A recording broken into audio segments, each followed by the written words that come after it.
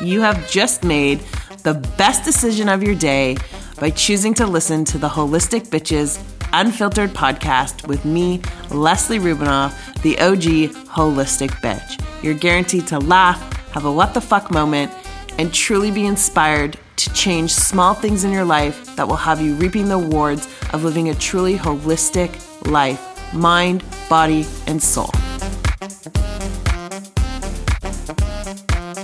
Welcome back to the Holistic Bitches Unfiltered podcast with your host, Leslie Rubinoff, the OG Holistic Bitch. And today we have probably one of my favorite humans ever to join us. We have Mr. Bryce Wild, who is literally a genius in my opinion, and he's a leading expert and clinician specializing in integrative and functional medicine, homeopathy, nutrition, and custom supplementation. Practicing at P3 Health in Toronto, he blends the latest in science and technology with traditional and ancient remedies. Bryce is also co-founder of Nutrients, a company that tests DNA in a meaningful way to understand an individual's genes in order to custom compound a true personalized approach to supplementation, as well as My Immunity, a made-to-order custom supplement product for empowering your immune system. Bryce is the author of 4 national bestseller books, previous host of CTV's Wild on Health, and regular guest health expert and medical advisor on the Dr. Oz Show. Welcome to the podcast, Bryce. Hey, thanks for the bio, and I appreciate the kind words. Most of that's entirely untrue. But by the way, did you like my I had to, none of the listeners will obviously see this. It's for our viewing only. But I signed in as Bryce Bitch. I am so excited to be a holistic bitch. What do I owe the honor? And where did the name come from for this podcast?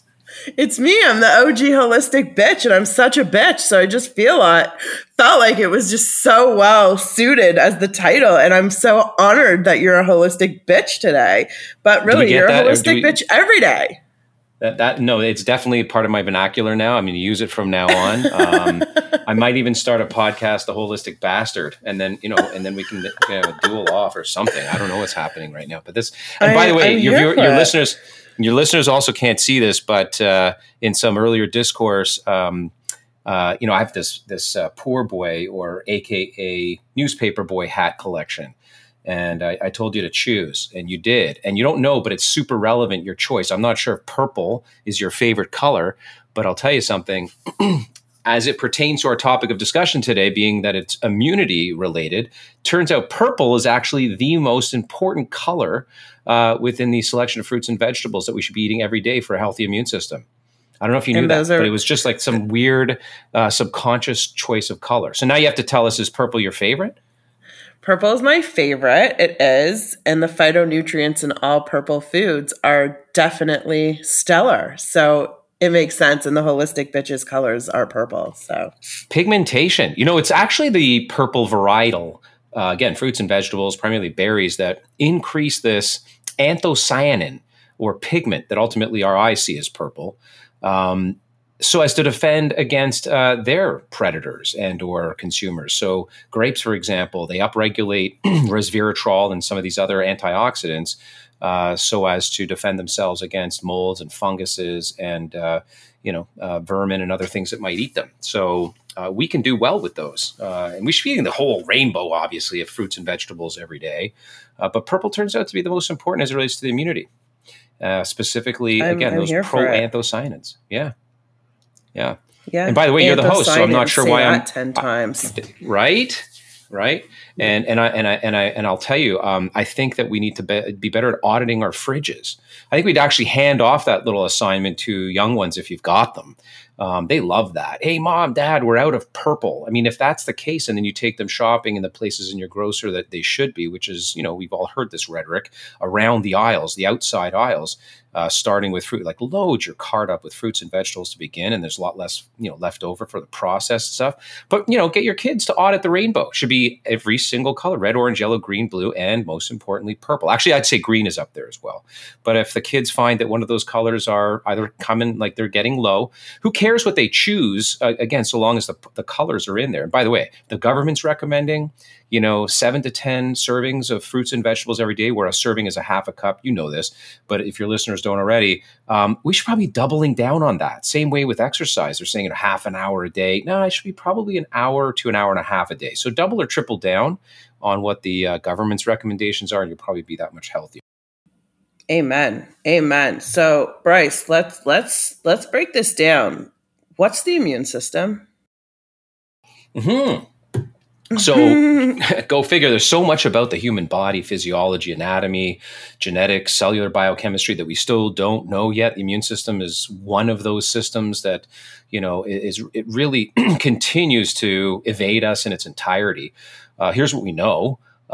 We know that it's everywhere, has to be. I mean, if it was only in certain corners of the body and not others, then those areas would be, highly at risk for infection and other things. So the immune system is what defends us against our, external environment. And it's evolved for as many hundreds of millions of years as we have, from single, celled organisms to present day.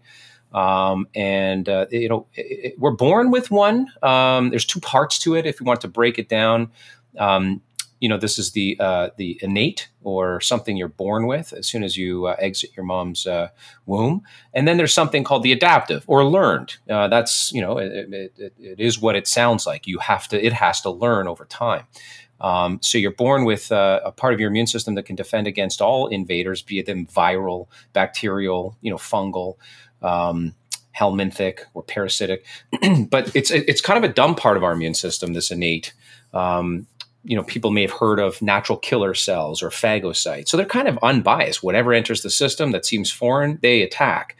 And that actually buys us a lot of time. In some cases, a week when it comes to the common cold or flu, to adapt and learn that this foreign invader is actually dangerous, so that if we see the exact same one in the future, we've now developed memory cells. And this has everything to do with, we hear more in the news actually as it relates to this pandemic, antigens and antibodies and antigen presenting cells and, major histocompatibility, all these different words we're hearing about has everything to do with, primary infection. Something gets into our body, and then the immune system goes to work immediately to start defending us, but then also starts to develop a memory. Because think about it, if we didn't have that memory, and sometimes that goes awry, by the way, we could talk about that a little bit in context of autoimmunity, and that means your body attacking your own tissues. And that's a mistake the body makes. But if you didn't have memory cells, and you didn't have this adaptive part, you would forever and only be sick, and you die very, very young. So that's what the immune system is at large. It also resides, by the way, primarily in the bones and lymph and the thymus. The thymus makes T cells. The bone marrow makes B cells, and then these go and mature to become other types of cells where the immune system is then, engaged and becomes active to do what it needs to do against these foreign invaders. So I mean, that's a nutshell top line. That's Bryce dumbing it down for those who don't understand. And even there, it's still complex, but that's Bryce. You'll get to know him. He's very, very smart. So Bryce, you said that the immune system is essentially everywhere in the body, which makes sense. But what we hear very often, or at least in the wellness community, is that anywhere from 80 to 90% of the immune system lies in the gut. True or false?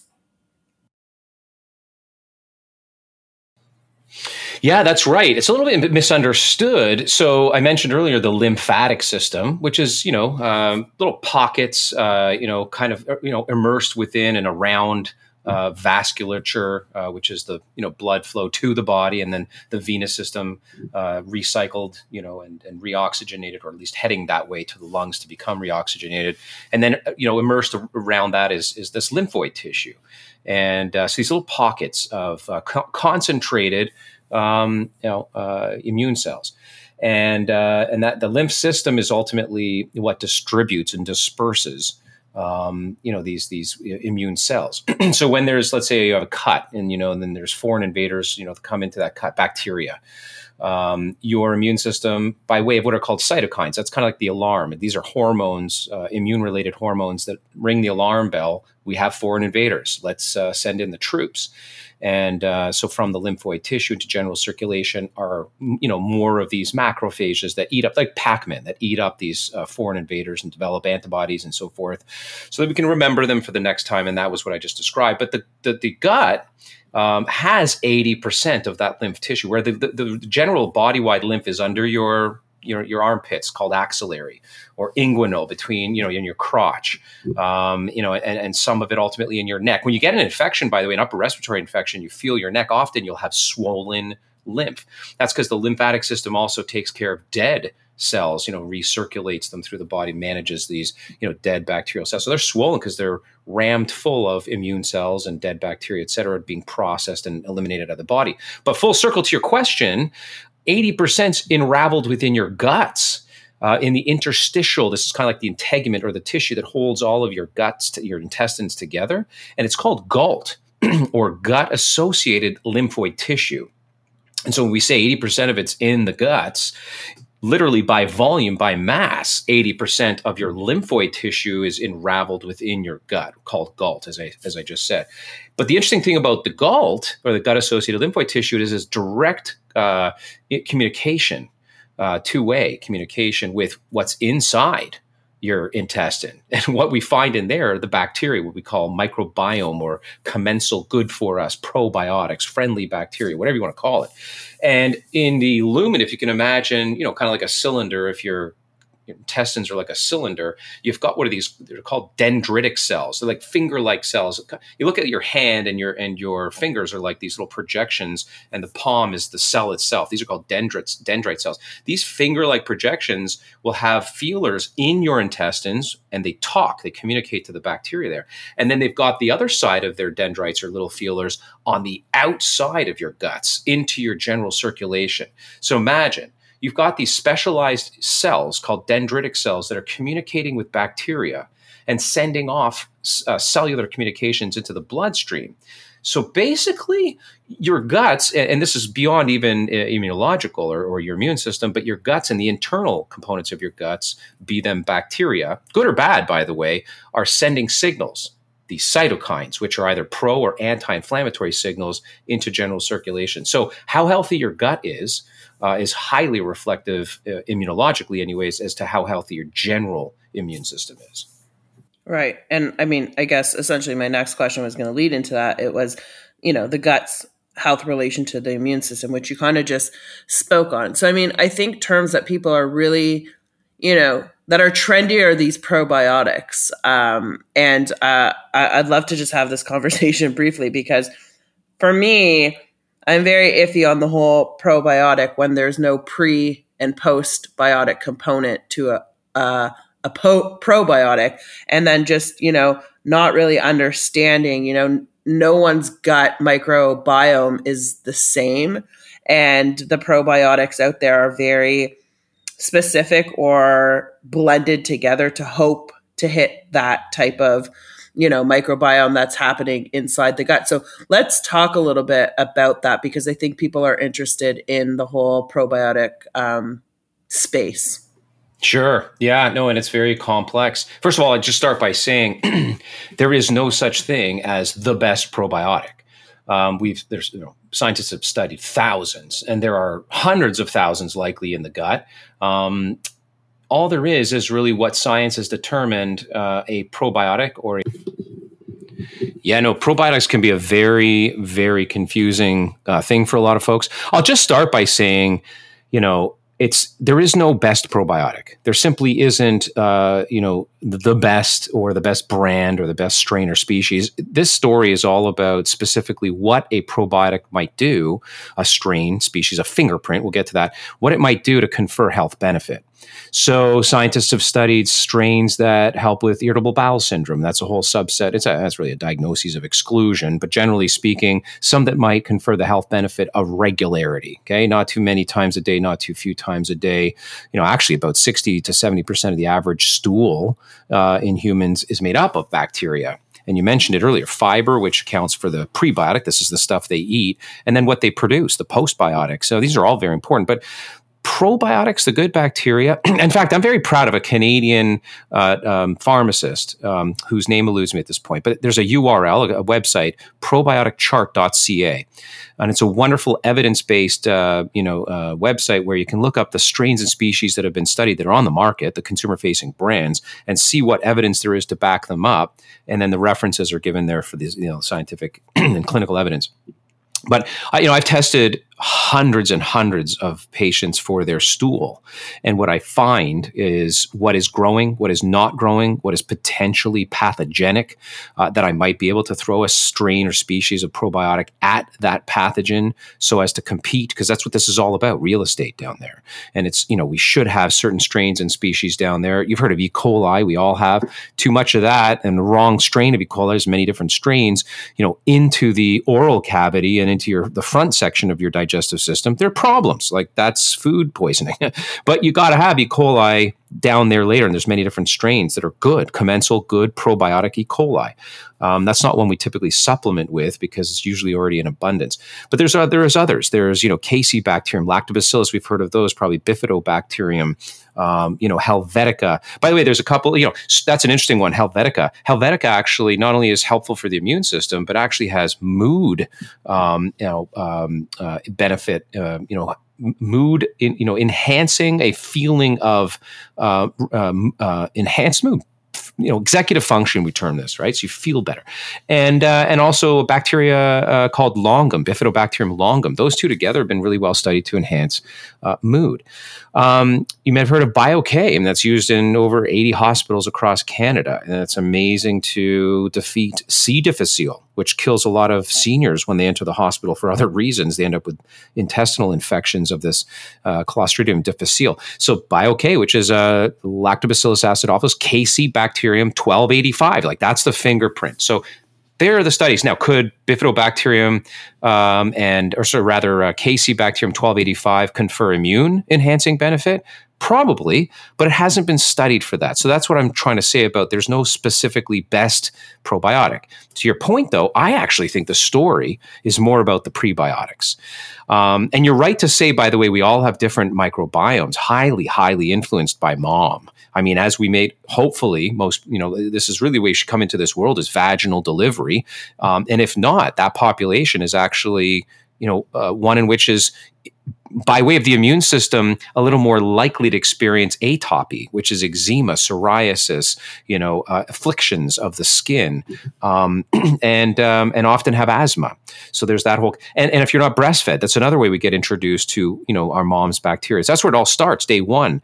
In fact, here's my advice to patients that have to have a C-section. And this sounds weird or perhaps even unusually, non-hygienic, but it entirely. So if you're planning on a C-section, here's a tip.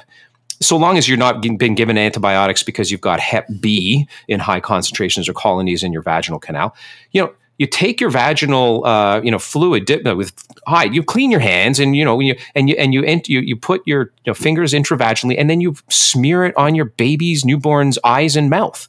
I know that might to some people sound disgusting. It's entirely natural, because what do you think happens when the baby makes its way down the vaginal canal?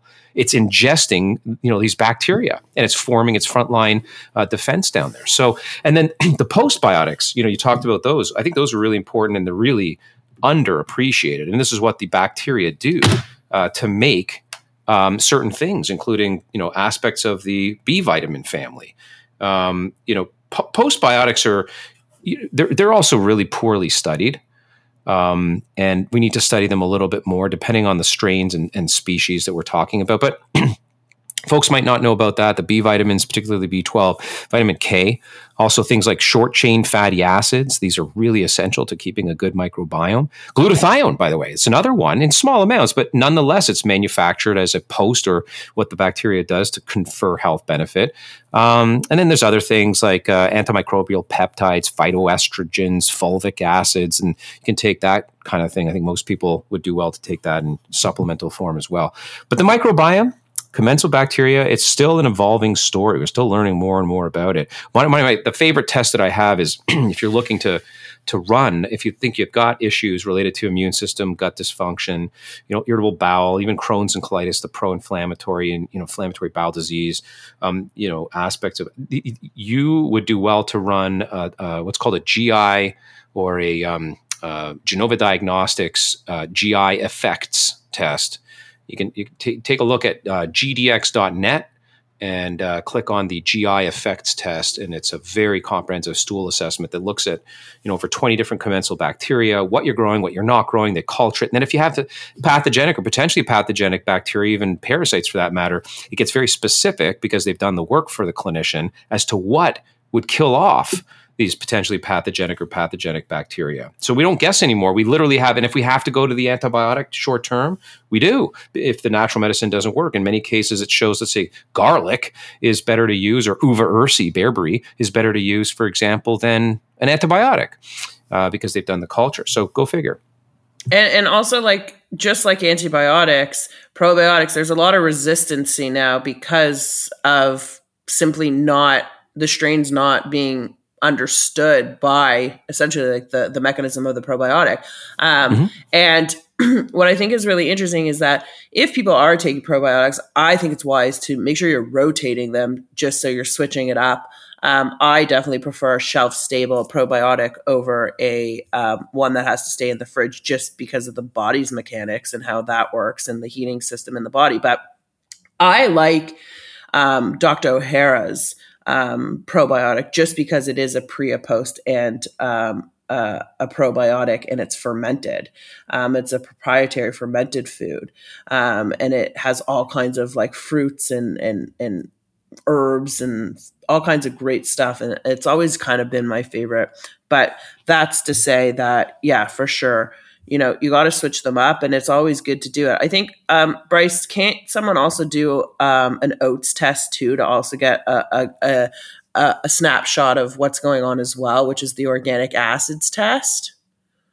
Yeah, I think organic acids can be very helpful, especially to decipher, where there might be gaps or glitches or blockages or backups or stagnancy in the citric acid cycle. Understand downstream what basically mitochondria are doing. They're the cellular machinery that make energy for us, the currency of energy, of course, which is ATP. So it's really helpful to understand that.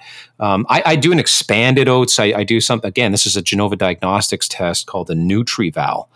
Which looks at all of that, plus amino acids, plus neurotransmitters, plus the chances, that you might be experiencing, at least top line, leaky gut. That's a whole other story, but hyperpermeability within the gut, often to do with dysbiosis, which is the imbalance of good and bad bacteria.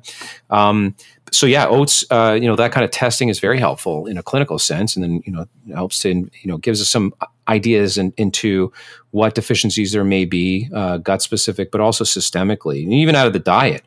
Supplementation, and this is really my area of expertise. If I were to stay, exactly in my lane, I feel people misunderstand, supplements. It's still sort of, I guess, revered, in the, I don't know, this really stemmed from the mid 80s, early 90s, where you got to take something because you're deficient in it. That's true for a few things like magnesium due to soil rotation or vitamin D deficiency due to where we live north of 40 degrees. But most of the time, we're not supplementing our patients because they're deficient in something. We're trying to achieve a therapeutic response from a naturally occurring ingredient that you probably couldn't eat yourself to, those ranges, those dosages. That's the case for probiotics. I mean, you can't eat enough, kimchi or sauerkraut or, yogurt or kefir to confer health benefit in certain situations. So supplementation, and I agree. I mean, those probiotics are great. I really like your idea of rotating. But when you understand if there's a pathology or there's a problem and you've identified it in the gut, not that you're taking this indefinitely, but when you identify what strain or species will confer specific health benefit or recovery, I typically have, a patient stay on that for, 2 to 3 months. But then again, these probiotics are not going to do diddly squat unless you feed them, and they eat too. And what do they eat? They eat soluble fiber. And there's a lot of fibers out there. These are the prebiotics we alluded to, right? There's a lot of soluble fiber out there, like chicory root and just all kinds of stuff. And it's not the psyllium husk that you mix into water and see that goopy, gloppy mess. We're talking about stuff that disappears. It's tasteless, it's odorless, goes into water, and the bacteria eat that. Good bacteria in your gut thrive on that. This is not a brand, it's an ingredient, but it's a branded ingredient, meaning that, the research is over 110 human clinical trials are behind this one as a prebiotic, but it's called Sun Fiber, SUN fiber, and it's made of guar bean. But it's the perfect polysaccharide chain length. And, too big, it's like Goldilocks formula. Too long, polysaccharide is a long carbohydrate chain that, again, serves as food, like fertilizer to the soil, if you will, for the bacteria in your gut. But too long or too short, and the bacteria, basically, like you eating, too much fiber or the wrong kind of fiber, they create gas and a lot of negative postbiotics. So it's not just what you eat. You are what you eat, but you are what you feed your bacteria too. And this perfect carbohydrate chain length, polysaccharide chain length, they've mastered. This is work done out of Japan, a company called Tayo, and I do documentaries. Something else I do is sort of on the side, outside of clinical work. I go boots on the ground into the manufacturers of, the ingredients that supply the consumer-facing brands. So I'm the ingredients guy. I don't care so much about the brand, although I identify brands that use the right ingredients when it's appropriate. But I've among other, like dozens of other documentaries I've done, this is one I've done in India, because that's where guar bean grows in just outside of Rajasthan, northwest side of India. Those are, it's so important when it comes to the immune system, the discussion around an optimal gut microbiome, there's no question. Right. And Bryce, let's, just before we move on, I want people to understand what the biofilm is, and I'll kind of give the layman's term of it. So the way that I think of the biofilm is basically like a placenta to the microbiome, and it's actually very difficult to break down the biofilm in order to get to the microbiomes. And I love the use of a castor oil pack, which can really break down the biofilm. How do you feel about that?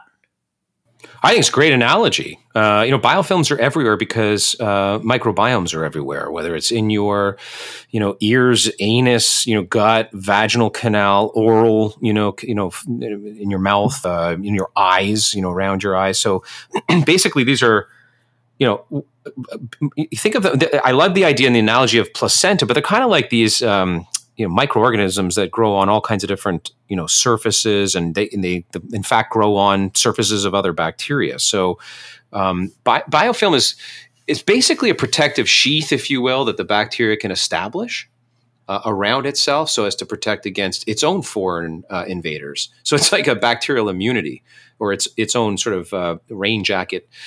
One of the hardest things to do is manage the biofilm of a bacterium spirochete known as Lyme, or Lyme disease, known as Borrelia burgdorferi, and this one here is really, really a challenge. So we got to break that down before antibiotics are even helpful, and that's a challenge. There's a challenge more, with that than any other bacteria that I'm aware of.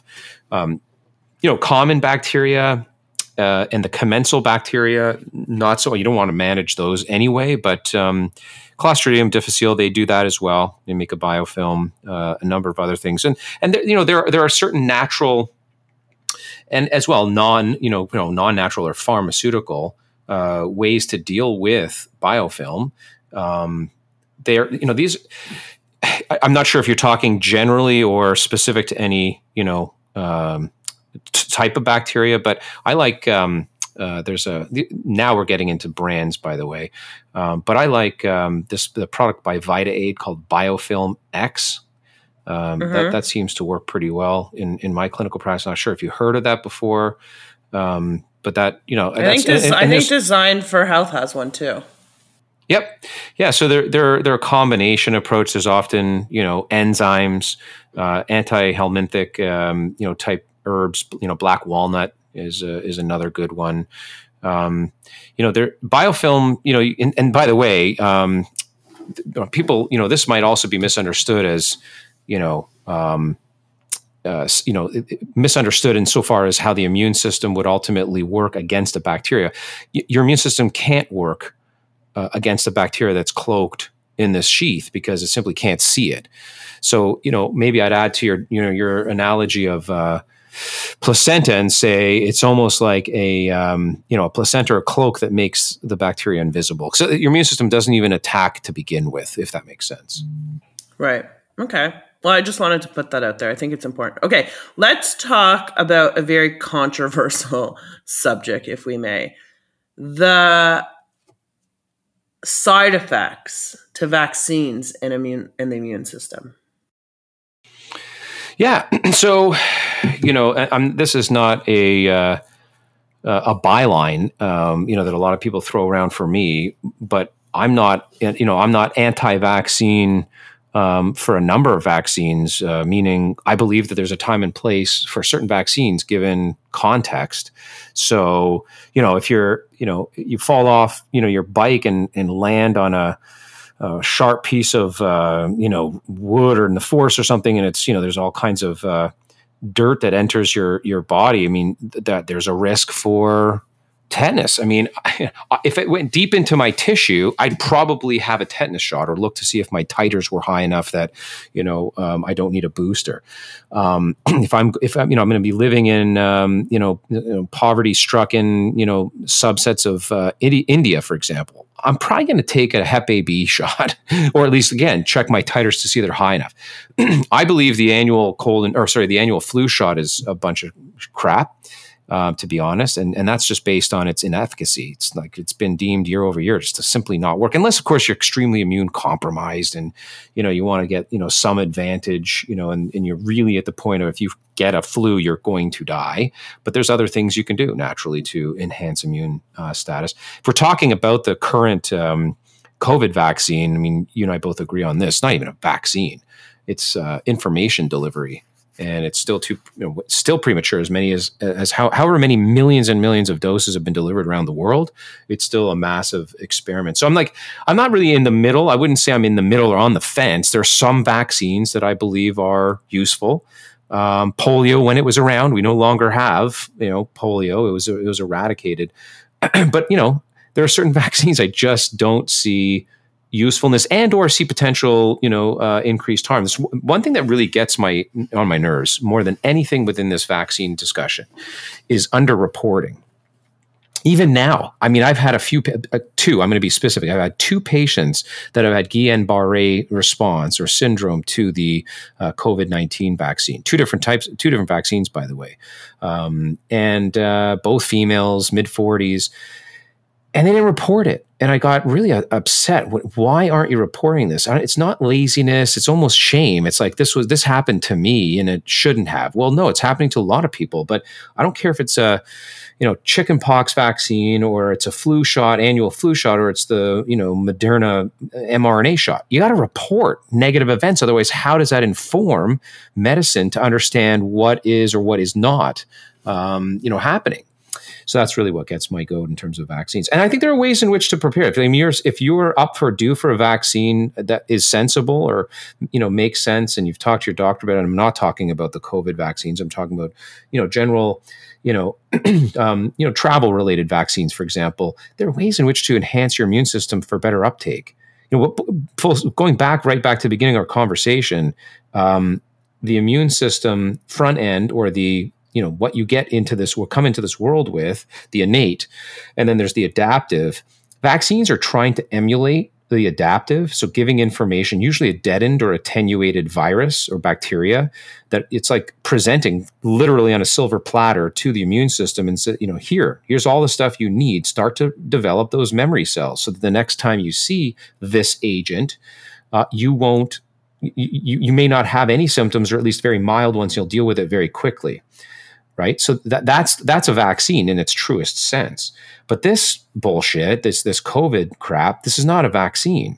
This is presenting genetic information to cells so that they replicate essentially, these pieces of what we have come to learn as spike protein that present on the SARS-CoV cells, and we're supposed to be replicating those so that the immune system then develops antigens or antibodies rather to those spike proteins. And this, we could go down a rabbit hole here. Probably don't want to, but at the end of the day, I mean, that's just, I'll end it there by saying these aren't vaccines, and we don't necessarily do not know how these are working or will have, safety, efficacy in the long term. And it's not approved either. Not that approval makes it any better, but also just on your point of reporting, Bryce, if you do go into the CDC website, they do make it tricky to find. But I think about 3 weeks ago, I looked at some of the reporting, and there were over 250,000 severe adverse reactions, including death, to specifically this vaccine. So it is and it's underreported. They do make it tricky. Yeah. Exactly. No, it's reported, but those numbers are way too low. And there's also numbers starting to surface where, a huge chunk also, the CDC reported, a huge chunk, I also believe this was like 3 weeks ago, so now it's there, a huge chunk of a huge percent, especially in the US, of cases, quote unquote, because this is really what it is, more of a case-demic than a pandemic. It's just a lot of cases. Many of them are false positive through stupid PCR testing. But more than that, many just literally outright false diagnoses, and therefore false cause of death, and therefore misreporting numbers of actual deaths from COVID. Something's happening. I'm not a conspiracy theorist to believe that this is not a new novel virus that's occurring, because you just got to look at simple year-over-year deaths. I don't know how many of those deaths are novel due to the impact of coronavirus, meaning, suicides and, mental health issues and people expiring earlier because of, complications or comorbidities. And, look, even just we've heard of the COVID-15 and then, the COVID-20, those are pounds reflected of pounds you gain because of sedentariness or lockdowns and all this crap, or eating poorly. Obesity, which has been dubbed, a comorbidity, diabetes, and heart disease. These three big ones, they're not comorbidities, or incidental or any of that stuff. They are the true pandemic. They together and separately are what literally create predisposition to this and any other virus. Yeah, of course. And we know that and we see that, but it's, again, underreported and not talked about. And, instead of, telling people to wear a mask and to social distance, why aren't they sharing, how do we boost our immune system? How do we make ourselves healthier? Why aren't you telling people to exercise and to get more sleep and to get some vitamin D? Right? Oh, it's just the most ridiculous. Well, again, like if you just look at pounds, and specifically fat pounds, I'm not talking about somebody who's had the personal incentive to get fitter and they've gained muscle mass. I'm talking about fat. Just gaining 15 fat pounds increases your risk somewhere in the range of 20 to 30% of having complications from this or any other infection. Literally, because, weight, belly fat, and fat that's incidental beyond, necessary percent you should hold, deduced for, by a bioimpedance analysis or another metric that's accurate, is pro-inflammatory. It tells the immune system to, hyperactivate, when it doesn't need to. And so yeah, you're right. And by the way, that's exactly why, about a year ago, and it wasn't just, COVID induced or because, immunity is an evergreen topic. It's never going to go away. But I started this company called MyMunity, which you said at the top in my bio, like MyMunity, there's no I there, by the way. It's just MyMmunity. MyMunity, which is a personalized direct-to-consumer, made-to-order supplements. You answer a questionnaire, which is borrowed from my 20-plus years in clinical practice, and also the University of Utrecht in the Netherlands, and some other online questionnaires specifically asking patients, about their immune systems and how they respond to infection, et cetera. And then the algorithm I build matches ingredients, best in class, at therapeutic range, because you're also asked for your body weight, your height, your weight, your type. Because why the hell would you, Leslie, why would you get the same dose as me? Or why would a 120-pound female get the same dose as a 250-pound man? So we cracked the code on all that and customized it. And ultimately also, we we lend a lot of autonomy to the consumer because we think consumers are smart. And so we've got all the monographs, all the write-ups on what all these ingredients are. But at the end of your questionnaire, if you see your proposed custom formula and, it's got the base, which is largely, evidenced by what Dr. Paul Merrick and his group is doing in Eastern Virginia Medical School, as it pertains to the protocol called iMask, which is ivermectin, and not the mask you wear, but use of ivermectin, zinc, vitamin D, vitamin C, quercetin, melatonin. So we saw this research coming down the pipe about a year ago, emulated that. So that's in everyone's base. But let's just say this questionnaire deduced that you would do well from echinacea and garlic. So on top of the base formula, those two go in for you. And you're like, you know what? I currently take astragalus and I like astragalus. Well, go ahead and put it in. So that's what we did. We have this very, you can manipulate your formula to a degree. We give you what we think you should have, but if you already take a few things, put them in. If you don't want something in your formula because maybe in the past it didn't agree with you, take it out. But it's this customizable formula that we believe through consolidation of all these ingredients, not only they're proven, evidence-based safety, efficacy is all there, but evidence now is that these base ingredients, they're actually going to prevent and or manage COVID and other viruses and bacteria. Love it. And it's true. And, Bryce and I have had a few conversations and we don't necessarily agree on everything, and I'm going to look into his line and get something formulated for myself. But I like the fact that you just said, if there's something you don't like, you can take it out. And that to me is a testament of quality right there, because some people want different things and some people aren't comfortable with certain things. And I like that it is customizable and that your company is there to do that for people. So that's great. And maybe Bryce will give us a discount code for the listeners of this podcast, and we'll put it in the show notes a little bit later. I can't wait to make this discount code. It's going to be holistic bitches 30% off. That's what your bitches get. Holistic Woo! Bitches 30. There it is. I'm gonna have my group put that in. And you're an ingredient expert like me. And to your point, if somebody doesn't really know and they're not currently supplementing, you know what? Trust us when we say what we present based on the algorithm out of the questionnaire is perfect for you. You want to learn more? Monographs are all there. But for somebody like you and your listeners, many of your listeners who are already taking a number of things, and the beauty is consolidation at the best, ingredient quality. You're probably in most cases also going to be saving a whack of dough instead of taking 15 different bottles of stuff. Sure. It's all in a single formula, not a single tablet. That would be impossible. But by the way, this is something else you would appreciate very much. We are so proud of our free from list, right? So the free from list is the clean label aspect. There is zero binders, fillers. There's no flow agents. There's no preservatives. There's nothing other than a vegan gel cap and the ingredients inside. That's it. There's nothing else except the ingredients. And that's just because we can do that because we manufacture these through compounding, like a pharmaceutical compounding facility blends the ingredients specific to you at the right dose for you, and zero else is added. The volume by weight of most tablets and supplements on the market are 30% additional ingredients, non-medicinal, flow agent. It's only to make it so that the machines can press these things and push these things through at a faster rate to pad the bottom line of the manufacturer. It's not for health reasons. They could do what we do, but they don't because they can't get as many manufactured in a day to be as profitable as they can be. So that's it. And a lot of these depress the immune system, believe it or not, and gum up the pipes in the gut, to offend the microbiome. It's crazy. And that was actually going to lead me, Bryce, right into the next question. I kind of want to talk about, the food's responsibility for the immune system. How does food fuel or destroy the immune system? I want to talk about sugar's impact on the immune system and how that knocks it down. That's kind of what I want to go into right now, if you can take us there. I know you can.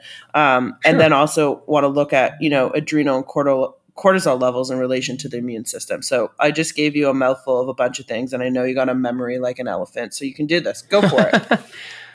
Yeah. No, so listen, so we talked a little bit about food and a rainbow of fruits and vegetables. I think we all have to start there. There is some evidence to suggest, though, over consuming certain vegetables and specifically grains and seeds, not so much nuts, can contribute to high lectin and or phytic acid, furans. It can basically kind of mess around with the immune system we described earlier as it pertains to the GALT, or the gut-associated lymphoid tissue, and directly through the microbiome. So causing this, at the cellular level anyways, inflammation that splits the cells, the villi, which the absorption cells in your gut, if you will. They absorb micronutrients and macronutrients in the first segment of your intestine called the duodenum. So at that area in particular, if inflammation is high from too much consumption, so what is too much? We'll talk about that. Then some people might actually develop a higher circulating zonulin, which is testable. Zonulin is this gatekeeper, if you will, protein that holds the villi, or microvilli rather, cells tightly together. So if you have, this high in your blood, so it's zonulin, ZONULIN, then you're probably experiencing hyperpermeability or leaky gut. And why that's important to the immune system is because if you've got these, lectins, gluten, by the way, is one form of a lectin. There's many others. But if these are circulating, they're causing, your immune system to say, what the hell is that thing floating around? It kind of looks like the exterior of a bacteria or virus. I'm just going to attack it in case. And then you have weird things happen. For example, if gluten is a problem for you, and this is, part and parcel to, hyperpermeability, the gluten molecule looks almost identical to your thyroid tissue. So now your body might actually start to activate a campaign against your thyroid. So all kinds of weird kind of autoimmunity, sort of, you against your own tissue scenarios can start to happen. TH1, it's called TH2, imbalance. This is, two different parts of the immune system. Won't get into the details of that, but essentially, gut dysfunction leads to, as we alluded to earlier, immune dysfunction. So, I believe in the paleo diet, or at least, paleo-esque, if you will, eat like our ancestors ate. As our bodies seem to have evolved for many hundreds of millions of years, not to how it's evolved over the last, perhaps 20, 30,000. And so what our ancestors ate, and contrary to a lot of, popular belief, but it's misinformation, it wasn't red meat 3 times a day. There is something called the carnivore diet, by the way, and that might be right for some people to heal their gut in the short term, but I don't believe it's meant for long term at all. So paleo is, primarily fruits and vegetables that we've been eating for, forever. Those are primarily berries and tubers that we can find, not necessarily, rows and rows of lettuce leaves and spinach. Again, high phytic acid and carrots. These are not necessarily what our ancestors ate. And potatoes and things. So what they ate were, again, these berries, and they would forage for tubers and a lot of seeds, nuts, some, low-hanging fruit, depending on the region that you might, be foraging, hunting and gathering in. And then occasionally meat when you were lucky enough to hunt and get a kill. And I believe wholeheartedly as well, you combine that with intermittent fasting. That's much more about what you don't eat for that window than what you do. And I think the science is really pretty substantial when it comes to an 8-hour feeding window, essentially of what a paleo diet consists of. And then the remaining time, the 16 hours that remain in that window, you're not eating. That allows for something called autophagy. And that is basically our dead or senescent cells, or on their way to becoming senescent or dead, allows them to simply give up and die off. We need that turnover, especially as it relates to the immune system cells. And even the gut villi cells, if you're constantly eating, the turnover in the gut is not appropriate either. Constantly feeding those gut cells. And so you remain, if you don't have this sort of fasting window, you don't give your body those 3 or 4 hours that it really needs to slough and get rid of all kinds of cells that are kind of no longer working as efficiently as they should. So that would be my recommendation. A lot more of the purple variety when it comes to fruits and vegetables, the whole rainbow, paleo style, and in a form that you're following a 16-hour fast and an 8-hour feeding window. And then, and to get even more specific for some folks, to have a bioimpedance analysis, that is to put these EKG leads on your wrist and your ankle, and there's a signal that's sent through your body. It's pretty easy to find at, physio offices, chiros, nutritionists, most of these people have these machines, and you can deduce pretty specifically what your BMR is, not your BMI. That's obsolete and it should be abolished. And so BMI stands for basal metabolic. Yeah. So, your basal metabolic rate, is that which you burn, calories. I'm not about calories in and out, by the way, because we are not designed like a bomb calorie meter at all. That was how calories were invented. You throw X amount of a food into this an oven, you clamp it shut, you blow it up. How many kilojoules of energy is released? That's not what we do, but it's approximate. If you want to really understand exactly how much you should eat during that eating window, you get a bioimpedance analysis done, and then you look at your BMR, your basal metabolic rate, or you can just do a calculator online. They're also indirect. The ones online are indirect, but they're useful. So you might be realizing that in that eating window, you're consuming, 400 or 500 calories extra. In a week, that's going to convert into a fat pound, literally. In a week, eating a couple hundred extra calories in a day. So those are my top line recommendations as it pertains to the diet. Does that make sense? Yeah, of course it makes sense. But I want to, so Bryce is more paleo and I'm more plant-based. And again, we're allowed to have difference in opinions and teach differently. And I respect that, but they're almost similar, just without the animal proteins there. But Bryce, can you specifically talk on the impact of sugar per teaspoon suppressing the immune system? Yeah. So what's irrefutable about refined carbohydrates, whether it's like granular sugar from sugarcane or it's flour, whether that's whole grain flour or not pulverized, when you take the sheath away from a grain, and ultimately, that's a fiber, by the way, you take that essentially out and then you pulverize the crap out of that particular grain so that the surface area of what remains is significantly increased. Your body has immediate access to it, or at least the calories packed within it. And of course, many of these powders and flours are not just pulverized, but bleached, and therefore a lot of the micronutrients are, taken out. Not only that, then the soil they were grown in originally didn't really contain them in the first place. You're essentially putting into yourself sugar. So whether it's sugar, or it's refined flour, cakes, cookies, pasta, breads, donuts, whatever. It's all the same crap. What we know about that is it actually spikes, among other cytokines that are pro-inflammatory, specifically interleukin-6. When you remain dominant, interleukin-6 upregulation is dominant. That now begets that whole Th1, Th2 imbalance. And you're essentially become more prone to infection. That's basically at the end of the day. Cytokines and inflammation, just like stress, not all of it is bad. It's the Goldilocks formula. And I'm not suggesting that you should ever have a moderate amount or a balanced amount of sugar or refined carbs. There's sugar in almost everything, including obviously fruits and vegetables. But it's in a trapped format. It's slow released. It's accompanied by other micronutrients that help to balance blood sugar. If there's one test, by the way, we've learned in sort of aging medicine circles or anti-aging, don't love the term, but nonetheless, aging healthfully circles, is glycosylated hemoglobin. This is sugar. You need a certain amount. Obviously, your brain, thrives on sugar and other. You need a certain amount of, glycolysis happening in your body in order to be alive, to convert into ATP. But A1C, or glycosylated hemoglobin, is something you should do, probably every 3 to 6 months, and it's looking at how your body's managing sugar over time. Here in Canada, the numbers should actually be 5.2 or less.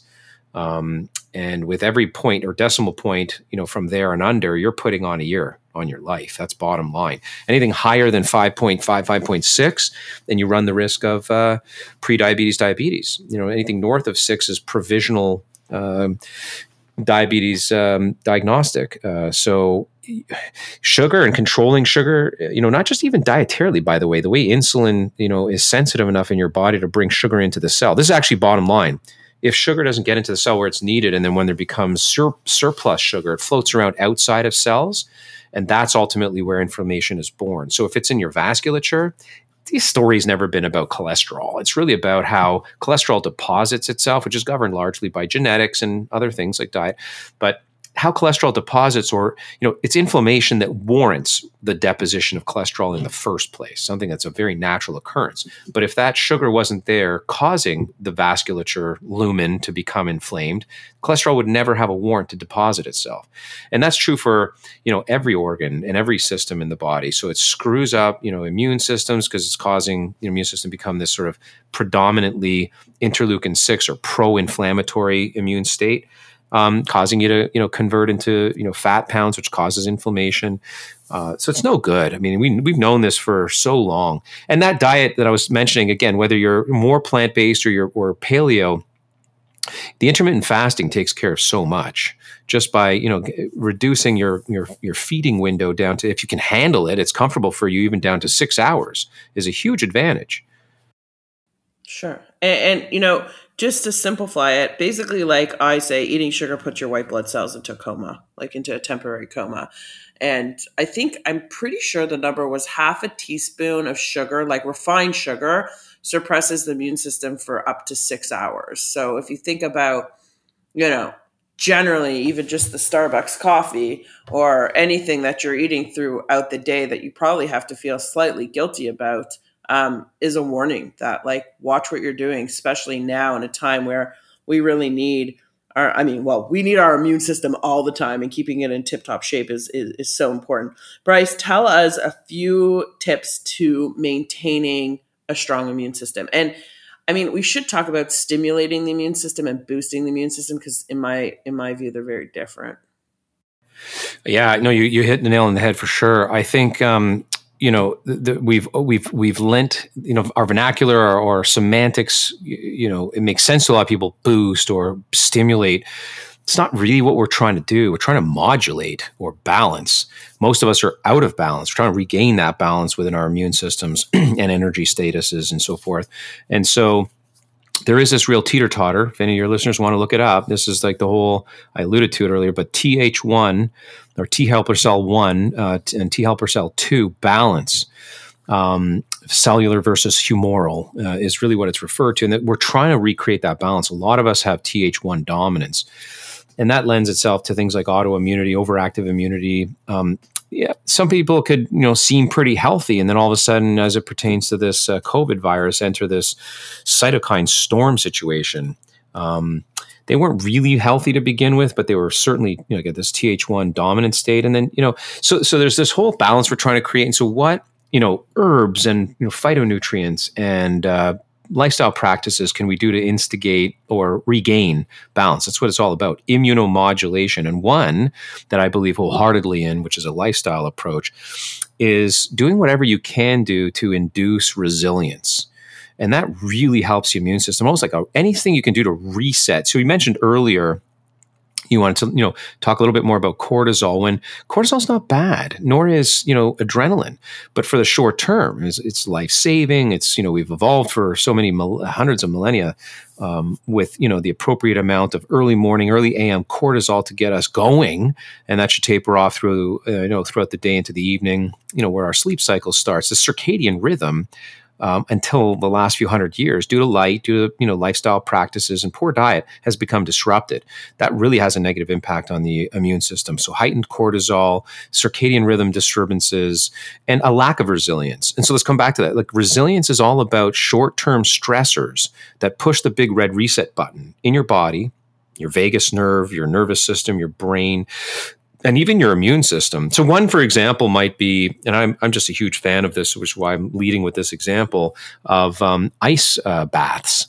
This is sort of a la Wim Hof. This is, where you might get yourself hot or even not, and you dunk into a freezing cold, 3 to 4 degree ice bath for 90 seconds up to maybe 3 minutes. I mean, Wim set world records. I wouldn't try this at home by himself, certainly, but, he's done it for like 60 minutes. I don't know how he does that, but me neither. I can't even do it for a fucking second.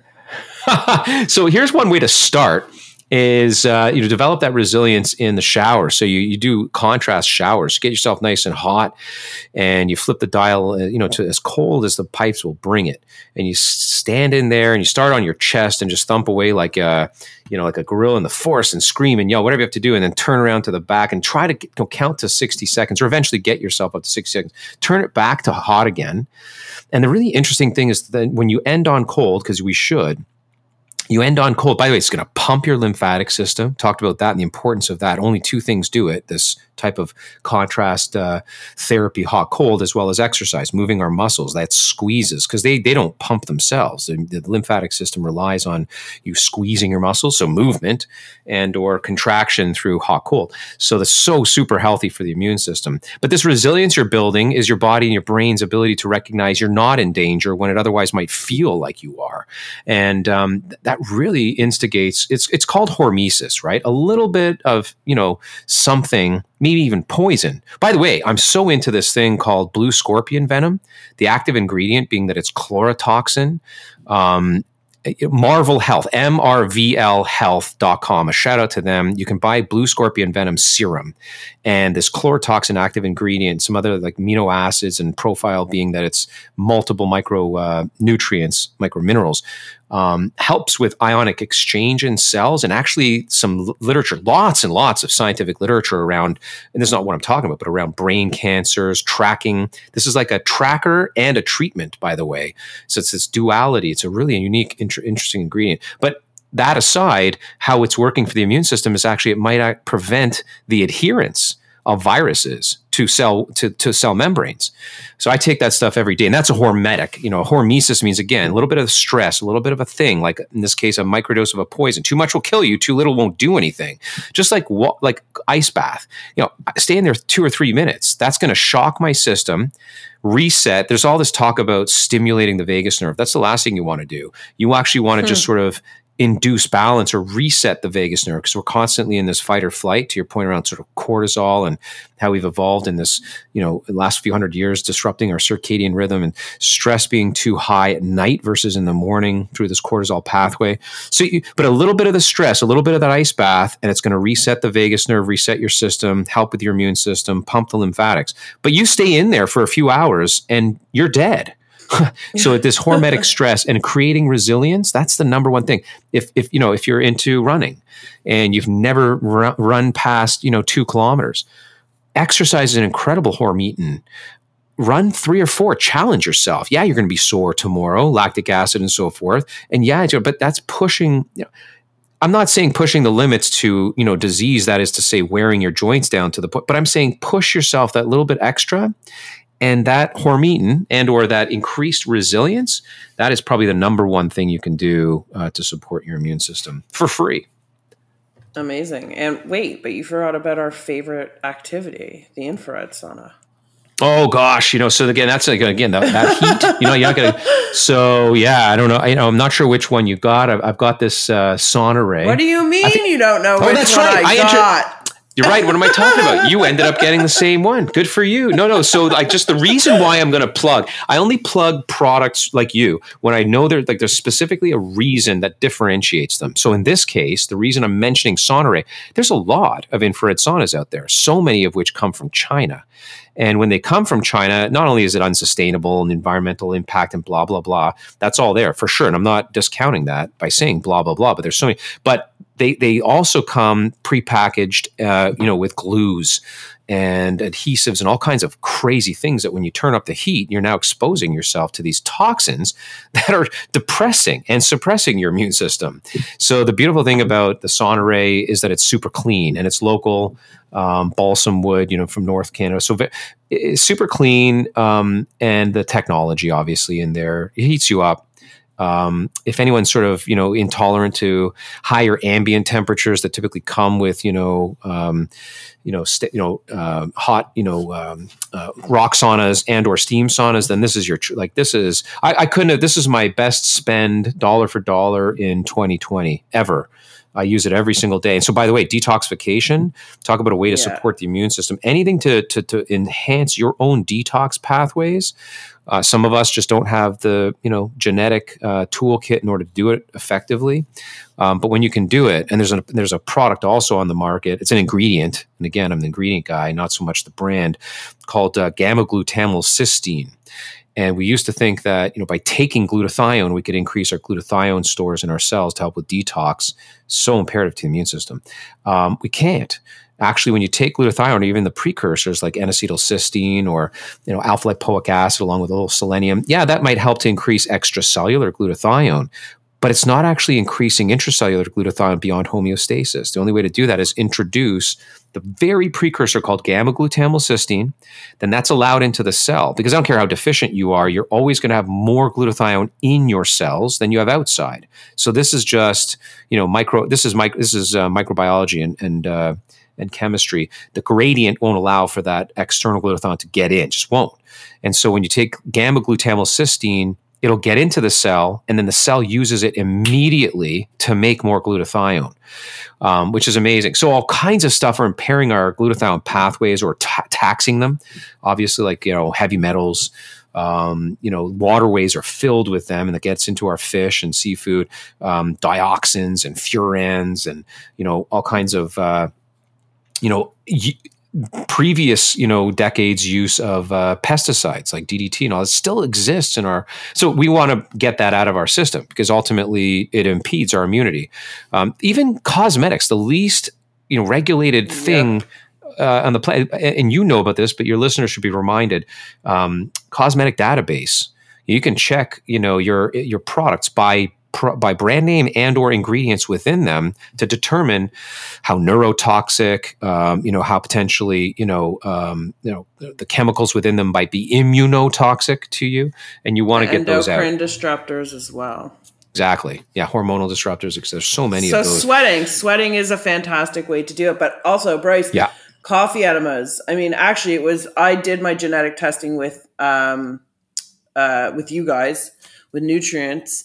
And, it came up that I was missing a gene, so to speak, of one of the main, I don't know if it was the main, but part of the detoxification process. And when I spoke to the geneticist and I mentioned I do coffee enemas, he's like, that's great because of the production of L-glutathione and the S-transferase of what that does and how that helps me dump and actually naturally have the body produce L-glutathione. So I love coffee enemas for that reason, actually. Yeah. Do it safely, and learn about how to do it. And I would agree with you. I don't like conventional enemas. I don't like, I believe that, you get too high up with too high of a pressure, sure. And then you can disrupt that microbiome that we're talking about. We hold in such high regard and we want to support. But, I agree with you there. I also whether you're one copy number variation deficient, we should be getting a copy from both mom and dad. That's certainly not anywhere near as bad as if you're a null variant, meaning both copies are missing. We find that genetically a lot, and that'll muck people up. So the immune system, topic of conversation today, 80% of us walk around with titers. That means the immune system has encountered Epstein-Barr virus, which causes mono, right, or cytomegalovirus or Lyme disease. Majority of the population walk around having had these infections. But when your copy number variation 0 or null variant for glutathione S-transferase, which is the gene that controls the manufacturing of glutathione in your cells, not only do you need a Sonoray, not only do you need the gamma-glutamyl-cysteine, which by the way is sold, one of the brands, consumer-facing brands, is called Continual G, because it's making glutathione continually through the day for you when you take it morning and evening. So when you're a null variant, you are going to have problems with those infections, with all infections. These guys in Australia studied this gamma-glutamyl-cysteine, and they have been approved for use in treating COVID. This product is, because when you increase glutathione intracellularly beyond homeostasis, okay, without that supplement, it's impossible to do that. When you do that, you are defending yourself from ramifications or chronicities from viruses, okay, from infections. Is it a liposomal technology or nanotech? No, because even that, like that helps. So liposomal or myceliation, helps to get into the system, right? In these envelopes, you stick it in, and glutathione, or even when you inject it, but it still can't get intracellular. So it's floating around in the serum. The cell has to open up the ionic exchange to invite glutathione in. And it won't do that when there's more in its cell or inside the cells than outside. It just won't. It's just like biochemically impossible. So you have to introduce, which is the way they crack the code on this, you have to introduce the direct precursor because it'll see gamma-glutamylcysteine, or they call it glytine for short, glytine, Glyteine. You introduce glytine and the cell goes, oh, okay, you're not glutathione and you're something I need more of. I'm going to invite you in. And as soon as it does, it can't leave. It immediately turns into glutathione. And let's not forget what the importance of glutathione is. It's to protect your mitochondria. It's a most powerful antioxidant in the body. And so when viruses and inflammation the body's and stress, natural army. Yeah. So here's the deal. So when all this stuff happens with aging, with immune response, with inflammation, with cortisol and stress hormones like adrenaline, all of this stuff, the ramification, the end result is pro-oxidation. It's free radical accumulation. I wrote my whole first book on this, the antioxidant prescription. Glutathione is the most powerful to sweep up the intracellular mess and protect the mitochondria. The mitochondria, of course, again, make ATP for us, which is this is a currency of energy. This is how our bodies work. And our cells are fueled. And our immune system is cells. They need this fuel too, just like our red blood cells would, just like our skin, hair, brain, and every other cell needs it. And by the way, I also feel like there's too few people talking about, we talked about, at the top or, some part, maybe 10 or 15 minutes in on this, we talked about the lymphatic system, right? And then GALT, gut-associated lymphoid tissue. The conversation needs to be had a lot more around brain glymphatics. So I said glymphatics with a G. So these are glial cells in the brain. They are non-thinking cells. They sweep up the mess left behind from a day of thinking and doing things. So they're toxins, oxidative stress, free radicals that accumulate in the brain. Your brain doesn't detox much at all during the day. It has to wait for nighttime to do it. But then your glutathione stores have to be appropriate in order to push that system along. And it's you've heard of sleep hygiene. You got to get that straight. Comfortable room, dark, blackened blinds, whatever you can do to keep the light out. Cold, 68 degrees and all that, right? So that is the key right there. More than anything, that cold with your head sticking out of your comfy, comforter. That's when glymphatics engage. And with the right amount of glutathione systemically, you're going to pull all the shit out of your brain. And now you can think better. And by the way, your brain doesn't just think for you and predetermine consciousness and all these different things. It activates or disactivates the immune system. You don't have to think about how often you breathe or how your heart beats, just the same way you don't have to think about how you got to tell your lymphatic system to send out the troops. But the health of those lower brainstem, brain organs, extremely important because they are essentially, the hypothalamus and the pituitary are essentially engaging, things like the thymus gland and thyroid gland and all these other glandular systems highly involved in the immune system all the time. You don't have to think about it or you don't have to be aware of it, but a healthier brain through healthier glymphatics and, and everything else we've been talking about is going to mean a healthier immune system. 100%. Okay, Bryce. So let's wrap here and Bryce he's just brilliant and we could have you come back and do 100 more episodes and we probably will. But where can people find you?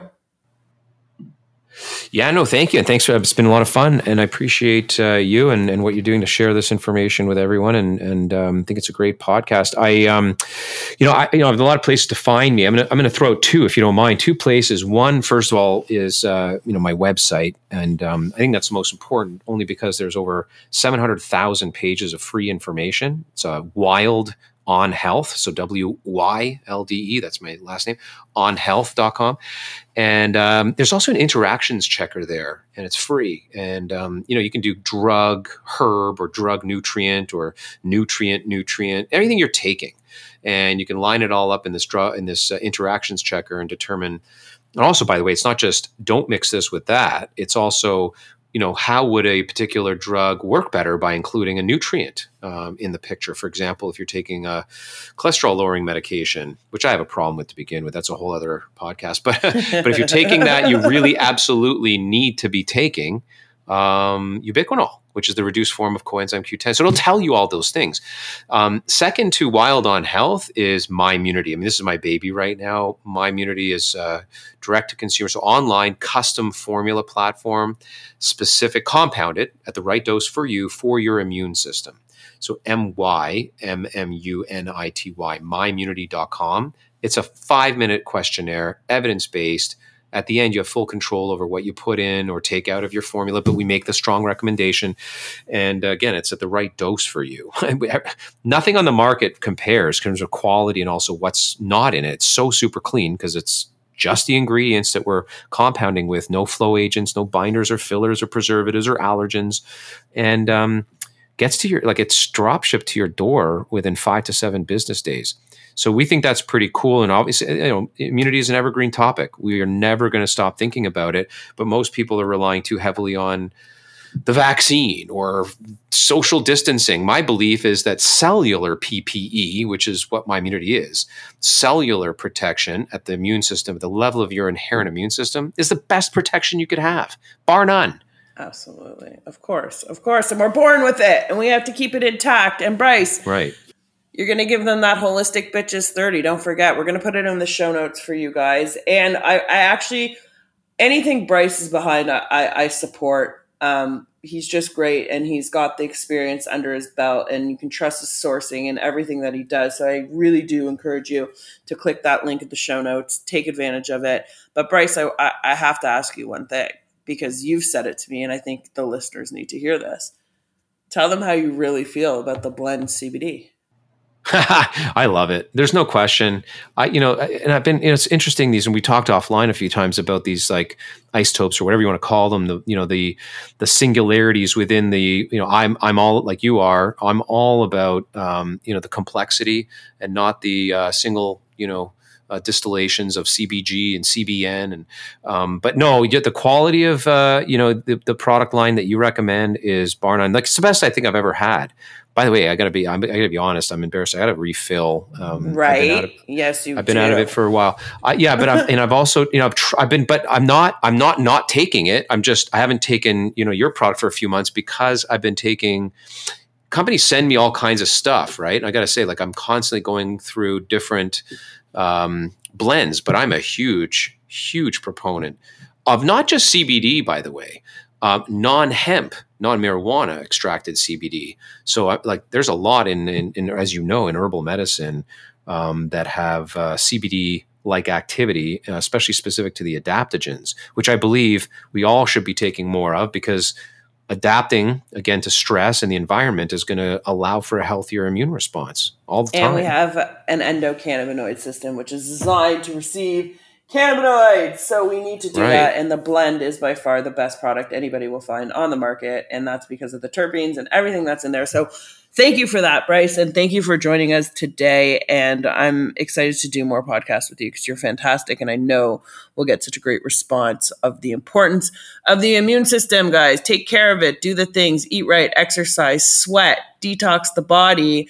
And check out Bryce's product because it's custom and it's for you. So with that, Bryce, thank you so much for coming and thank you for all your wisdom. You are amazing. Cool. Thank you so much. And I'm so thrilled to be into the Bitches Forum. And now I'm Bryce Bitch from now on in this forum. Thanks so much, Leslie. Appreciate it. You're welcome. Bye, guys. Stay tuned for the next episode of the Holistic Bitches Unfiltered. Love, laughter, what the fuck moments, and so much wisdom. All the best. Thank you for tuning in to the Holistic Bitches Unfiltered podcast. I hope you got what you came for and you're eager to return for future episodes. My one ask is that you hit the subscribe button and if you could be so kind to leave a raving review. Sending you so much love, light, healing, and inspiration to be a better you. Peace out, friends.